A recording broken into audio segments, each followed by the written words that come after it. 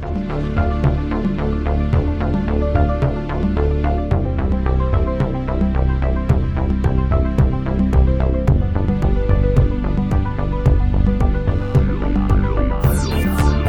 everybody, and welcome back to another episode of Adventures in DevOps. This week on our panel, we have Will Button. What's going on, everybody? We also have Jillian Rowe. Hello.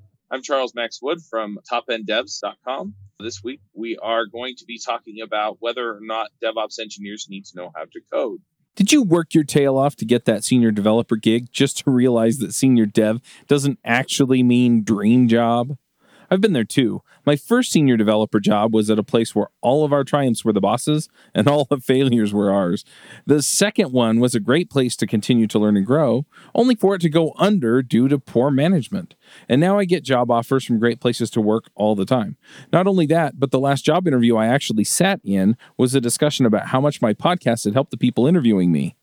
If you're looking for a way to get into your dream job, then join our Dev Heroes Accelerator. Not only will we help you get the kind of exposure that makes you attractive to your dream employer, but you'll be able to ask them for top dollar as well. Check it out at devheroesaccelerator.com. You suggested this topic, so I'm going to kind of let you give us a little bit of context. Like, what triggered this? What made you think, we need to talk about this? Or, are you running into people that are going, I don't need code? I don't know. Yeah, the question actually comes up a lot over on my YouTube channel, DevOps for Developers. People who are interested in pursuing a career in DevOps or have heard about it and want to learn more about it. And so one of the questions that commonly comes up is, if I do this DevOps thing, do I have to learn how to code? And I think another thing that drives this is there's a lot of the boot camps now are offering multiple career paths. There's the software engineering career path that they've had for a while, and now they're adding the DevOps career path to it. And so it's leading to a lot of questions. And I thought it was a really good topic because I think there's a lot of pros and cons to whether or not DevOps engineers should know how to code. So I thought it'd be a good thing to talk about. I'm curious, Jillian, what do you think? I think I'm going to give my favorite answer, which is it depends. Like, it depends on how close to the users you are. I know. See, everybody loves it.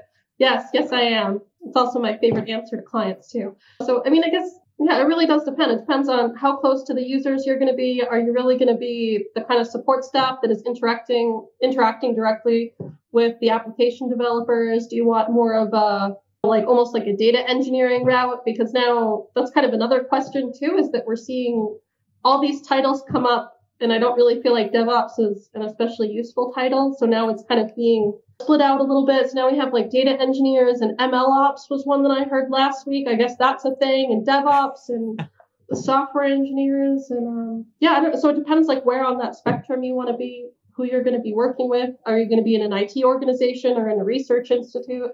Yeah, that makes sense. I'm going to address a little bit of that. We've discussed ML ops and data science and data scientists and how all that goes together on Adventures in Machine Learning. So if folks are interested in that kind of stuff, go check out that show.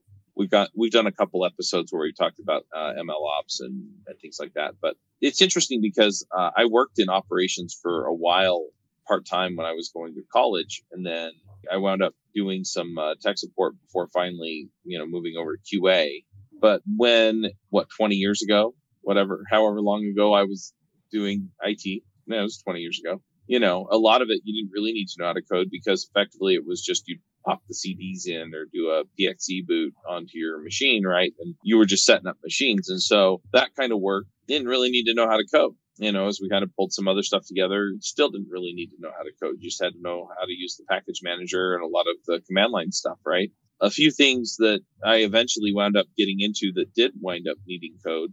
One of them is they were running Red Hat servers at work, and all the Red Hat servers could go over the internet to get updated on their own, but some of them were behind different firewalls because they belonged to different departments within the university and things like that, right? And so what I wound up orchestrating was I wrote some bash scripts that would actually rsync the updates over and then run them locally in order to make that work, right? And so then I had one or two servers that would just go and grab the updates and pull down the RPM packages and make that run. And it was all bash, right? So, and I don't know if people really count that as programming because you type in bash while you're on the command line anyway. But for me, it felt like it was, right? Because you did have to essentially script out what had to happen. And so again, we're starting to get into this grayish area all the way up to like infrastructure as code, where it seems pretty obvious that you'd have to know how to code in whatever for Ansible or Chef or whatever. So yeah, your answer, it depends. I think it does. I think it depends on what your role is and where you're working. Yeah, and I started off kind of on the other side, where I started off as a data analyst, and then I started to get interested in coding. So then I was just like running around to all the people in the lab, and anytime they did anything that I felt should be automated, I would just go and like start to write scripts, which at the time were mostly Perl and Bash, to go and automate some of these processes to download data. And then over time, I couldn't fit everything on my own computer. So I had to go talk to the IT people about hoisting stuff off on them and their computers. But they didn't want for me to cause them extra work. So then I had to learn how to manage the servers.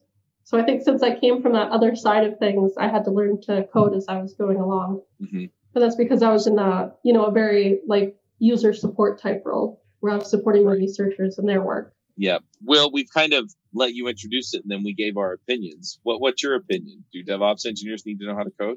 I think in the long run, the answer is yes. I don't think it's a barrier to starting a career in DevOps, but it's something that you're going to want to pick up as you progress throughout your career. And for me, a large part of what I do in DevOps or DevOps related tasks is supporting the development team, helping them write better, faster, more efficient, more scalable code. And so I think where programming skills have helped me the most is whenever I'm working with those teams and they need to do something to make their application more resilient, like they're trying to build out the metrics to know when it's time to auto scale based on application specific metrics, or create a logging solution where they can create logs and send them off to a logging facility somewhere. And helping them with that, a lot of times it's just written as part of their application, whether it's a Node.js API server or a Python server or Go or whatever. And so being able to meet with them on their terms and look at the code that they're writing. So I built the backend infrastructure that they're trying to implement, and then being able to understand the code that they're using to implement that, I think has been a huge asset for me. And I think that's probably my biggest reason for learning to code. Maybe, probably not at a level that someone who writes that language day in and day out is going to be at, but being able to look at the code, understand it, and rationalize it to help them achieve whatever goal they're trying to achieve. Yeah, I think that's a really important point, to kind of meet people where they're at and be able to understand the actual problems they're trying to solve and how they're trying to implement it. Because I found the same thing where I'll go talk to people and they'll explain to me what they're doing. And then I realize like, oh, you're almost writing like a load balancer in here. And you don't have to do that. Like that exists. We can do that for you. And then, and then everybody walks away happy because they don't have to write it anymore, and they get a load balancer, and that solves the problem that they were trying to solve. Just maybe they didn't even know that it existed. And if I hadn't been able to talk to them about their code, I wouldn't have known that they were trying to solve that problem in their code. Yeah, I think we're kind of all aiming toward the same idea, right? Where, you can get in at a certain level and not have to know how to code, but you'll get to the point where you begin to enable all kinds of stuff by being able to code, right? By understanding what options you have. And so you'll get a layer deeper, and then another layer deeper, and another layer deeper. And all of that is code. And so in order to understand what's there, you have to understand code and be able to write code.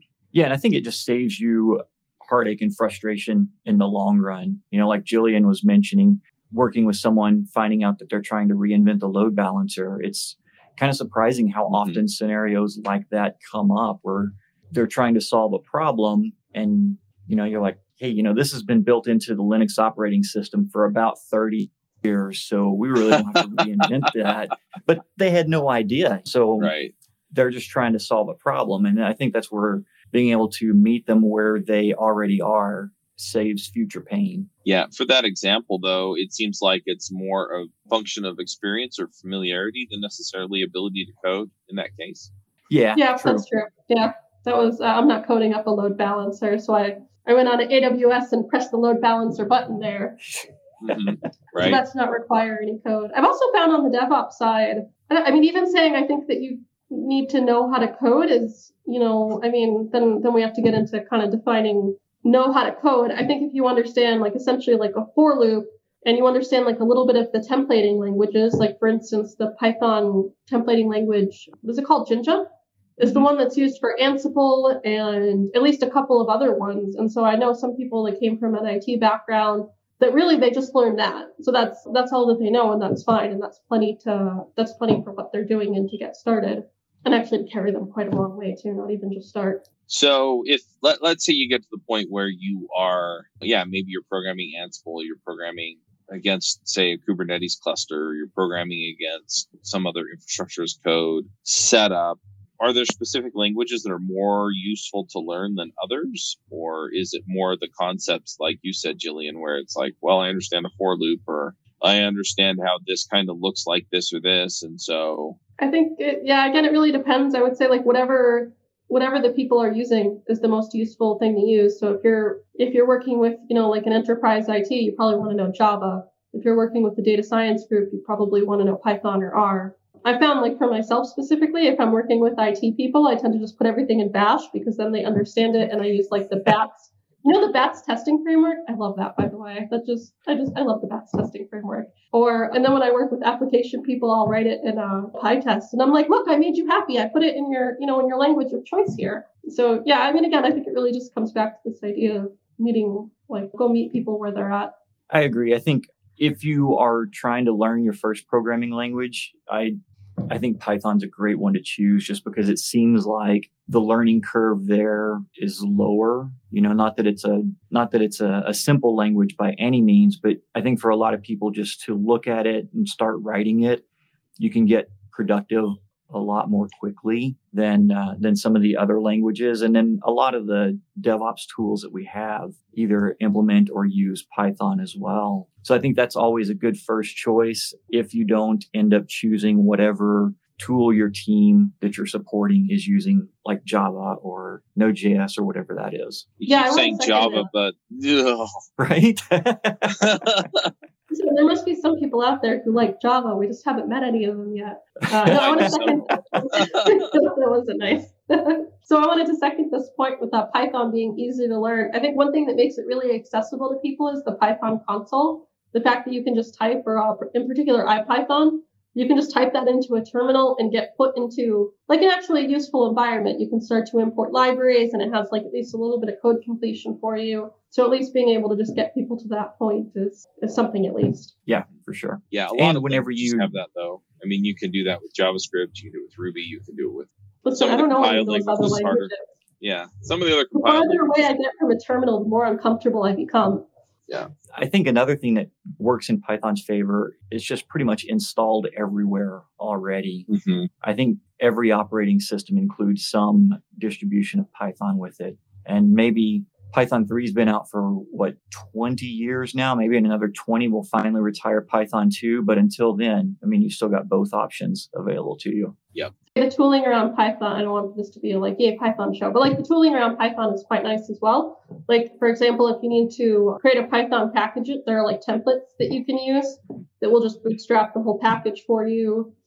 You got Jupyter notebooks. So you have a very nice tooling ecosystem, I think, with Python that makes it very user friendly. Yeah, I have to say that I don't have a ton of experience with Python. Most of my experience is with Ruby or JavaScript, but it's the same kind of thing, right? Whether you're building an NPM package or Ruby gem, and they have the REPL, the read, execute, print loop, or the interactive command line, basically, where you can run commands. And so, all of those, the options are great, right? And most systems also include a JavaScript runtime somewhere. So, yeah, I did a little bit of Ruby when I was learning. I think Puppet used Ruby, right? Mm-hmm. Yep, Puppet and Chefful. Yep. So you get in. I'm curious, what kinds of things have you guys been able to, I guess, automate or have you make easier with being able to code? I mean, you mentioned logging, I think, Will. Yeah. I did. Logging is one as far as getting away from, especially if you go into a containerized environment, there's a strong tendency to just write everything to standard out, but you can go one step beyond that. In particular, I'm thinking of this one place where we had Splunk. And so we just changed the default logger in the application so that it would write directly out to Splunk instead of just going to standard out and then trying to capture those logs in standard out. And that gave the developers some additional tools like being able to tag logs as they were being sent to Splunk, which then made it easier for them to find the logs that they were looking for whenever they were searching. And another place that's come in handy is in application metrics, integrating with something like Datadog. You grab the Datadog library, add it to your application, and then start instrumenting your application so that the metrics go to Datadog. And again, much like Splunk, you can tag those metrics and create dashboards based on those tags. And that's all done inside the application code itself. So it made it a lot easier being able to look at the Node.js code that they were writing in this particular instance and help them structure that code in a way that made the end result easier to find and navigate. That makes sense. How about you, Jillian? How have you used coding in your consulting or other things? I would say pretty much everything having to do with parallel computing, which I guess is sort of getting us into into that kind of gray area between DevOps and now there's data engineering. Was that a thing like a couple of years ago? Because I'm not sure that it was, right? But that's kind of a side tangent. Was it? What do you think? Do you want to vote real quick? Was it? Yes or no? It's definitely something that's been growing quite a bit, and especially as things have come up with machine learning and other systems. I mean, it's much more common now. A few years ago, I think it did exist. I think data warehousing is something that's been around for years and years and years and years. That's true. Data warehousing is something that I heard. But the flip side of that is that it was usually pretty well focused around specific business outcomes, and you were only gathering specific types of information. Whereas now it feels like you gather as much information as you can into your data lake, and then you go back through it as needed, right? So you're collecting a lot more, and then you're making targeted decisions depending on the outcome you want. And so it's changed in that way, as opposed to, where it was even 15 or 20 years ago, where you had a data warehouse, you'd put information in that you thought you might use in the future, but you were pretty deliberate about what you put in, and you knew what kinds of things you were going to measure out of it. Yeah, that's good. That was very succinct. I like that.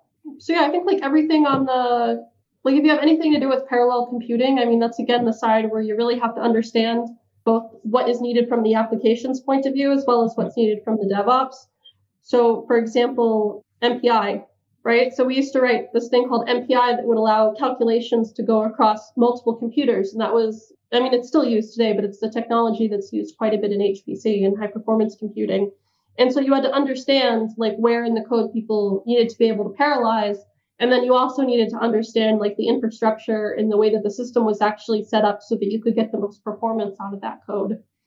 So that was a really big one. And now we have these newer libraries like, Dask and Python, or Apache Spark I think Spark is for what Java, R, and Python, that have a very similar idea. You're still doing parallel computing.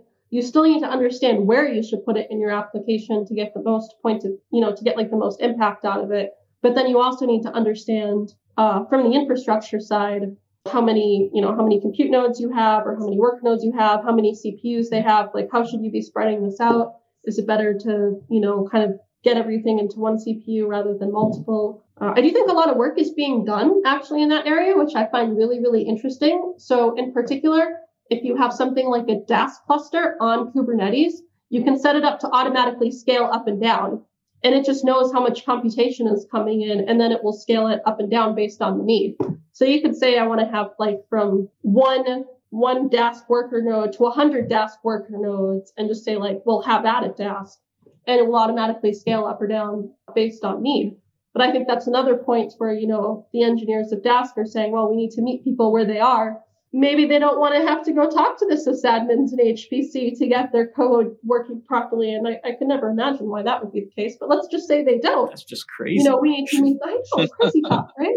We need to meet them where they're at. Wouldn't it be so much easier if they could just set a minimum and a maximum and it would just scale up and down as needed? And then, so then to implement something like that, what do you need to know? You need to know Kubernetes so that you can get that kind of auto-scaling cluster. And then if you're on Amazon, despite the fact that it is called Elastic Kubernetes Service, you actually have to enable the pod auto-scaling, or the node auto-scaling rather, which I did not know at first. And that was a very upsetting day for me. That's where I'm at with that. Also, I work with quite a lot of biotech startups, which I think is really, really interesting because I love the fact that kind of the onset of cloud computing has allowed scientists to just kind of go out there and be consultants and do their own things and start their own companies. But they tend to have these kind of IT systems sort of set up that are a bit like ad hoc. And again, they created on the fly because they didn't know these other systems were around. Even things like networked file storage. Like, guys, networked file storage is a thing. You don't have to sync files back and forth between your different servers. We can just have a shared directory and it can be there. Things like that. Again, things with setting up load balancing. Yeah, just a lot of that kind of like really typical IT sort of stuff you see can be kind of offloaded onto these guys that want to go out for themselves, and instead of hiring an IT department or an entire data center, we'll just spin it up on the cloud instead. Are you under increasing pressure to ship code faster than ever before? Then it's time to work smarter with Raygun's modern approach to error and performance monitoring. Raygun gives you instant visibility into the health of your software, and what makes it so unique is that it not only tells you when something's gone wrong, it shows you exactly where it's gone wrong and how to fix it, right down to the line of code. Made by developers for developers, Raygun has built a suite of monitoring tools that are used and loved by thousands of software teams every day. Monitor every corner of your tech stack with widespread language support and native integrations with GitHub, Jira, Slack, Bitbucket, Octopus Deploy, and more for even greater visibility. Visit Raygun.com to resolve issues faster and deliver flawless digital experiences for your users. That's Raygun.com to get started on your free 14-day trial with plans starting from as little as $4 per month. So I think one of the other places that the ability to write code has been cool. It's a project I'm currently working on, and it parallels very closely to what Jillian was just talking about. So it's these data scientists who have these data sets that this application goes out and queries all of these different places for data, pulls it back into a combined data set, and then they want to do their analysis on it. But most of the analysis is not something that they can run locally. So normally you would run Jupyter Notebook, and that comes up on localhost. That doesn't work for these guys. So we built this system for them that when their data set's complete and ready to go, they can click a launch button that goes out and launches a Jupyter Notebook environment on Kubernetes for them, and then returns the URL to that notebook. And so that tied into a lot of things there, integrating with their application that gets the data set, but then also interacting with Kubernetes through an application that we built. But then the thing that you're doing with Kubernetes is you're building a dynamic environment because they can specify the amount of GPUs, the amount of CPU resources, how much memory they want, and then also specify which ones of these data sets get mounted inside of that Jupyter Notebook. So we used a Jinja template there. So the entire Kubernetes manifest that contains the stateful set and the ingress and the service and the containers inside of those services is all a Jinja template that we pass those parameters into that.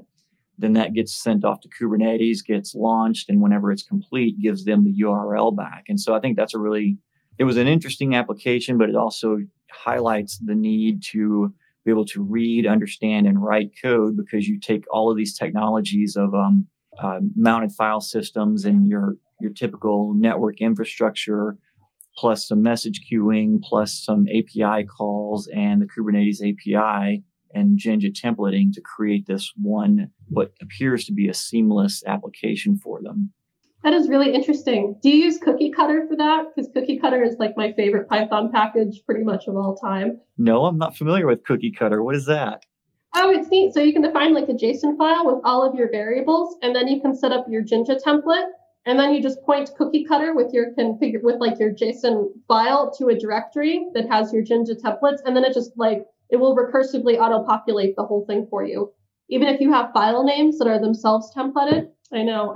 See, that's how I built out a whole Docker matrix this week. Like 80, it's got 80 so far, and it's going to have more using that package. And that was how I did it, was that I just have a JSON file using Cookie Cutter, and then I tell Cookie Cutter, go forth and create my build matrix. Oh, right on. I'm going to have to check that out. Oh, you should. No, I use it all the time. It's a really great package.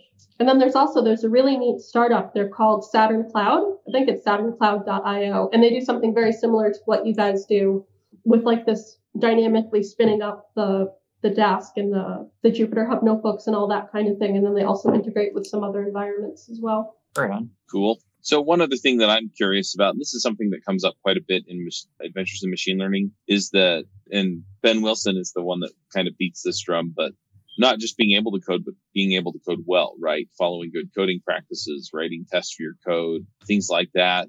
Do you find that that's a struggle in DevOps to get people to pick up some of those practices or some of those capabilities as well? Is it mostly ad hoc code, or do you see people actually figuring out how to write maintainable systems? It depends. That's going to be funny. I could smell that one coming a mile away. Right? Well, you just kind of teed it up there. It's like, I know, like, what are we doing? I got to swing at that. I think whenever it comes to writing application code, I think if you show someone with a DevOps background, this is going to be part of the application, here's the test suite, I think they are pretty agreeable to that, mainly because they're the ones, or they have the likelihood of being the ones to suffer the fallout from that. If you do a bad deploy because something went out into production that wasn't covered by a test, your DevOps people are the ones that are on call. So they definitely get to understand the value of having well-tested code. I think the caveat to that might be in having tests for things like infrastructure as code, just because that's a pretty challenging task to have tests around that stuff. Because some of that stuff, if you're launching Kubernetes environments with your infra as code, it can be really challenging to test that code does what it's supposed to do. And so I think the testing, for me at least, falls short in those areas. Like one time I was on this project where I was working on a DevOps project with some people from a software engineering background, but we were going to be handing it off to the IT team.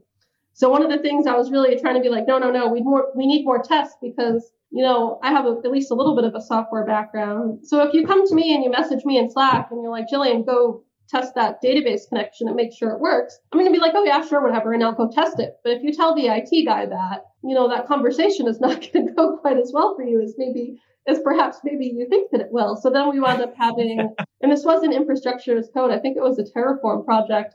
So we just wound up writing like all these BATS tests to be like, yes, we can connect to the database. And we actually wound up catching, some things through that where just like little things like where we thought we were getting the correct configuration variable from Terraform and we weren't. So we had to like switch it around and stuff like that. But I found, overall the IT guys, they really want the kind of tests that I think the software people maybe even overlook a little bit, which is very interesting.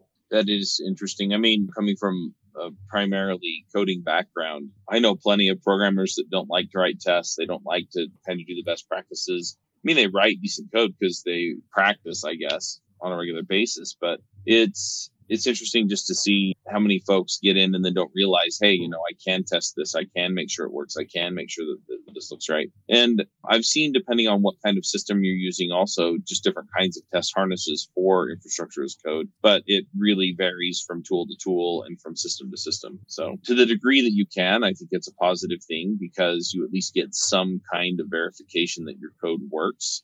And then you can put it on a continuous integration, just like your applications. And then from there, you get that feedback that you can use. So, yeah, that's one of the things that I think since they've come up the last couple of episodes, the tree helps with in identifying those configuration issues and syntax errors early on before you try to actually deploy your code. Yep. I was just on their website today. I'm deploying some clusters next week, and I'm going to be all over that. Nice. I've been using it since we had them on the podcast here. I've actually been using it, and I like it a lot. It does. It looks quite nice. I like that they have the Helm plugin, so I'm pretty stoked for that. And not to turn it into a sponsored sounding show, but I ran into I haven't gotten issues. any money yet. I ran into some issues with it, and so I was on their GitHub repo and just opened up an issue on the GitHub repo saying, "Hey, was trying to do this and expecting this response, and got a response right away with the solution to that problem." Oh, that's good. I only use projects where the people are nice. If they're jerks, I'm like, nope, cut me off. Well, it's nice too when you can get an answer pretty fast. I mean, there are some products that I've used in the past where it's like, we'll get back to you in 24 to 48 hours. And so what that tells me is, well, I'm going to be bumming around the internet for the next 3 hours because I need it to work tonight. Right. You need it to work 5 hours ago. Yeah. So that only makes me upset when it's paid support, though. That's the only thing I'll complain about. If I paid extra for support because I wanted like faster support and I don't get faster support, that's something I'll complain about. Ordinarily, I try not to complain about like the customer service stuff, except for that. I've been on the other end of that. So if they set that expectation up front, yeah, I might be frustrated because I'm going to be spending more time seeing if I can find the answer myself. And sometimes they get back to you faster than that. But after I graduated from college, my first job was actually running a tech support department for a year and a half. And it was the customer tech support. So anyway. Nice. That should be a rite of passage. Oh, man. Yeah, I think everybody should have to work in customer service. Like really everybody at some point. You should have to work in like a restaurant or IT or, something. Yeah. Yeah, well, and on the software and DevOps end, it would be nice to, have people, it's like 80% of the stuff that's going to float in is going to be the same stuff, right? And then the other 20% is the weird stuff. So if you understand that, it's like, look, we can reduce ops or customer services load by half just by solving a handful of issues. So right. I digress. Are there other aspects of coding as DevOps engineers that we want to dive into? I think from my perspective, there's really like the two facets that we've been talking about. There's writing infrastructure style code to do DevOps things, and then writing code or working with the code that the software engineering teams are writing to build your application and helping them architect that so that it utilizes the infrastructure that you've built as a DevOps engineer. I also think anecdotally, like some people that I've been working with over the year, who maybe years who have come from like one side or the other, maybe they've even come from like a science background and have gotten more into code, or I worked in IT for a while. So, even some of the IT guys learned to code. It did all very good things for their career trajectory. So I'm going to have to say that overall, I recommend it. Go learn at least a little bit, make some for loops, declare some variables. You'll be well on your way there. Because you don't need to know a lot to like really start solving problems. When I started all this, like I was doing macros in Excel and I was extremely impressed with myself, and that was solving actual problems that the labs were having. So you don't need to know much to be dangerous. Just go learn some. Yeah. I don't think there's a downside.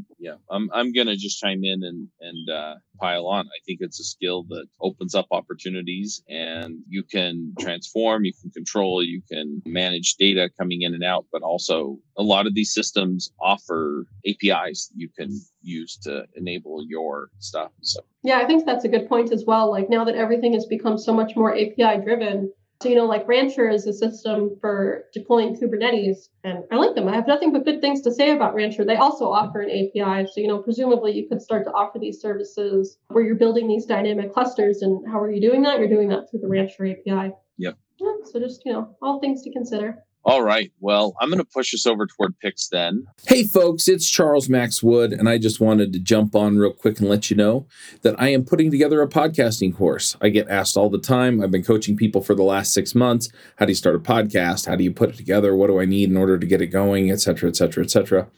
I've put together the curriculum. And I did it through coaching a whole bunch of people, and now I want to share it with you.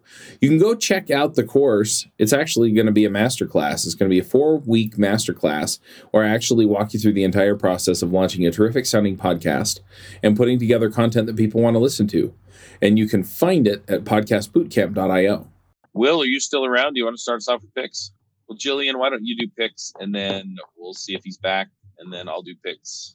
Sure. So I learned something that I thought was pretty cool this week. Apparently, you can host your SaaS product on, and other products too, but for the minute, we'll just talk about SaaS, on AWS. And I think that is really, really, really cool and interesting, mostly because I am trying to deploy a SaaS, and I've been talking about it for like a year.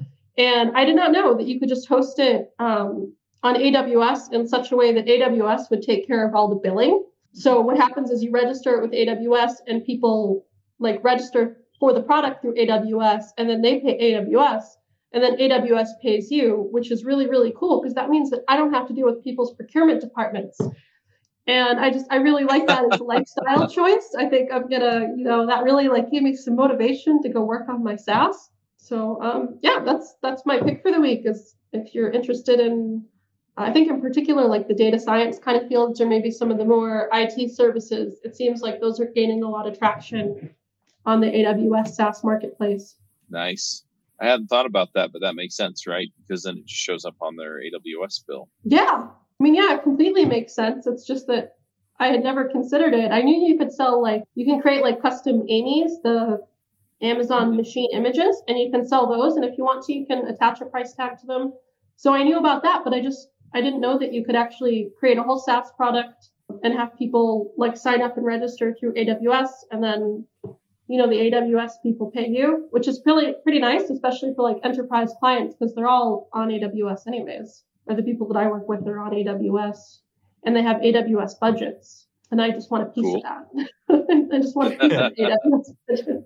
There you go. Will, do you have some picks for us? I do. So my first pick is a tool called Native, Knative. It's enterprise grade serverless for Kubernetes. And I wish I had known about this about a year ago when I first started a project that I'm currently on, because I like Lambda functions and there's just a lot of really cool things you can do with that, but only if you're in AWS or Azure or one of the cloud providers. So Native brings that to your local Kubernetes cluster, which I thought was a really cool thing to have. And then the other thing for my pick is the Kabuki Shoulder Rock loadable mace. So I've been playing with kettlebells a lot lately, and then I stumbled across this thing, and it's basically, think of a barbell with a weight on one end of it. And I've been using that for shoulder mobility and just like stretching out and working on core strength and things like that. And that's been a lot of fun. And then my last pick is, would you pass a DevOps interview? So I built this quiz on my website, and actually This is the second version of it. The first version was the same thing. Would you pass a DevOps interview? But it was like 70 questions, and I got some feedback from some people, and they're like, dude, chill out. So this is version 2 of the quiz, where it's down to 9 questions, but I think it still captures the gist of it. So it's pretty cool. Check that out. Would you pass a DevOps interview? Take the quiz, and then it lets you know what your skill level is as to whether or not you are DevOps ready. Awesome. I'm going to throw out a few picks of my own. So first of all, I think I kind of teased it at the beginning of the show.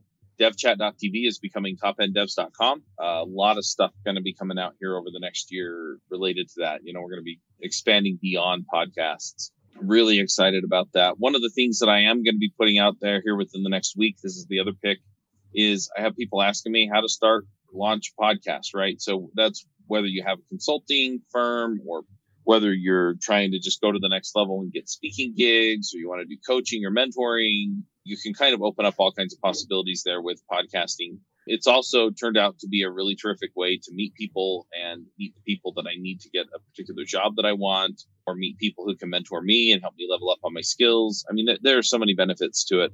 And it's just opened up so many possibilities. So if you're kind of trying to look for a way to take your career to the next level, find freelance clients, I've done all of that stuff with this.